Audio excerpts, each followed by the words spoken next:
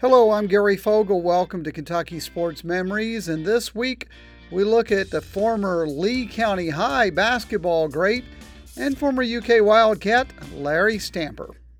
At Watson's, we've been delivering all the family fun and relaxation to our local community for over 50 years. Our mission is to provide high-quality home recreational products and home furnishings to our customers that bring families and friends together for a break from the daily stresses of life. Shop the largest local selection of in-stock products for your home, inside and out, and get the guaranteed lowest price in the USA. Only at Watson's. We have all the fun. Lee County over in eastern Kentucky is one of the smallest counties in the state. As far as I can tell, Lee County High is the only high school they've ever had in that county. And in 1968, they did something they'd never done before. The boys basketball team went to the Sweet 16. Not only went to the Sweet 16, made it all the way to the semifinals before losing in overtime. They were led by 6'6" junior Larry Stamper, who went on to play at the University of Kentucky. We'll get to UK later, but first let's talk about that Sweet 16 appearance back in 1968. And I talked to Larry about that. How big of a deal was that to the people in Lee County? They closed the streets, businesses and things, because that's the first time they'd ever gone to the state tournament. So it was just a spectacular deal, and just seemed like a dream even now that happened to a little town like we had. And now you say they shut down the stores. You mean they shut down the stores on when you all played in the Sweet 16 so everybody could go to the games? Oh yeah, everything. There was a lot of people there. Yeah. Somebody said, well, if you're going to rob a bank, this would be the time to do it. Because everybody in Lee County was at the state tournament. That's pretty much it. Do you stay in touch with any of those teammates? Oh, yes. I see several of them different times. Some of them live in different states and things now, but we've kind of kept up. That special bond they built more than 50 years ago by going to the Sweet 16 together keeps them in touch today. So, that Sweet 16 appearance by Larry Stamper earned him the attention of Coach Adolph Rupp. And a year later, when Stamper graduated in 1969, Rupp offered him a scholarship. And I talked with him about that moment. You get recruited by Adolph Rupp to go to UK. I assume that was a dream come true? I said if somebody had told me when I started playing ball that I was going to go to the University of Kentucky and play ball, I'd have said, no, you must be kind of crazy. And people recruited me out of different people. C.M. Newton was the coach at Alabama. I visited Alabama. That's the first time I was ever on an airplane, and flew to Alabama and visited there. And some other colleges, I had hundreds probably of colleges that sent letters. Well, what was your UK experience like? Did you enjoy it? Very much.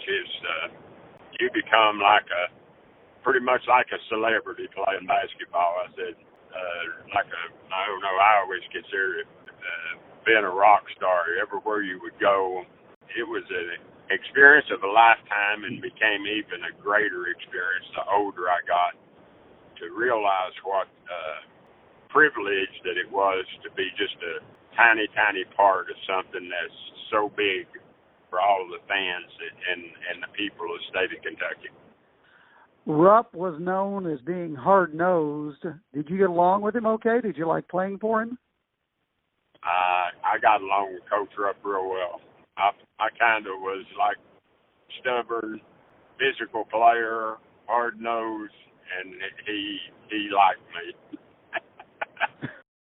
And he was a crowd favorite, too, although he did have to adapt his game a little bit from how he had played in high school.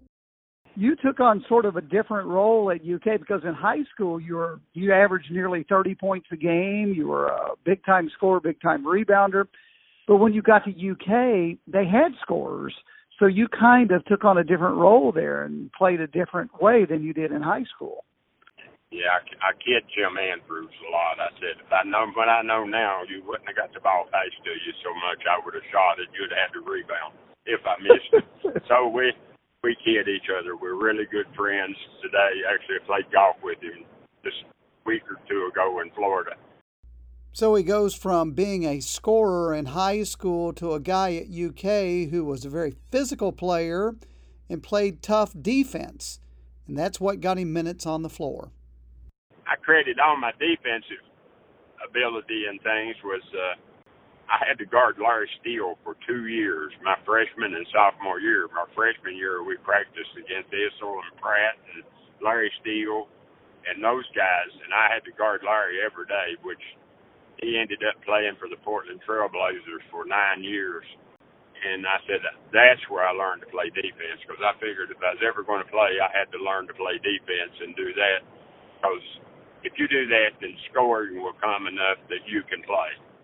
Well, speaking of scoring, there was one game in particular where his offense saved UK. In the game against Austin Peay, first round of the NCAA tournament, your senior year, where you had 10 points. That was a big night for you. What was different about that game? Well, I comment about that, and I say what was big about it was Kevin Greavy got assists. Those were his only assists at UK. and I saw Kevin Greavy this past game. I kidded Greavy all the time. I said that's the only assist he ever had. You were one of the few players to play for both Rupp and Coach Hall. How was it making that transition your senior year, Coach Hall's first year? Well, he would play a few more people. He would do different things, and kind of wanted to get away from trying to be in the shadow of Coach Rupp. And I talked to him about that, and I said, really, Coach, I said, you're probably the only coach in college basketball that ever succeeded in succeeding a legendary coach and be successful. At Watson's, we've been delivering all the family fun and relaxation to our local community for over 50 years. Our mission is to provide high-quality home recreational products and home furnishings to our customers that bring families and friends together for a break from the daily stresses of life. Shop the largest local selection of in-stock products for your home, inside and out, and get the guaranteed lowest price in the USA. Only at Watson's. We have all the fun. Back when Larry Stamper came to the University of Kentucky out of Lee County High School in eastern Kentucky, this was in the late 60s, and back then there was no such thing as one-and-dones and two-and-dones, or three-and-dones for that matter. Guys who came to college to play college basketball stuck around for 4 years before moving on to either the NBA, the ABA, which existed back then, or just out of basketball. But that's not the case now. Also today, there is the NIL, name, image, likeness, where players can make money that way. That didn't exist back when Larry Stamper played either.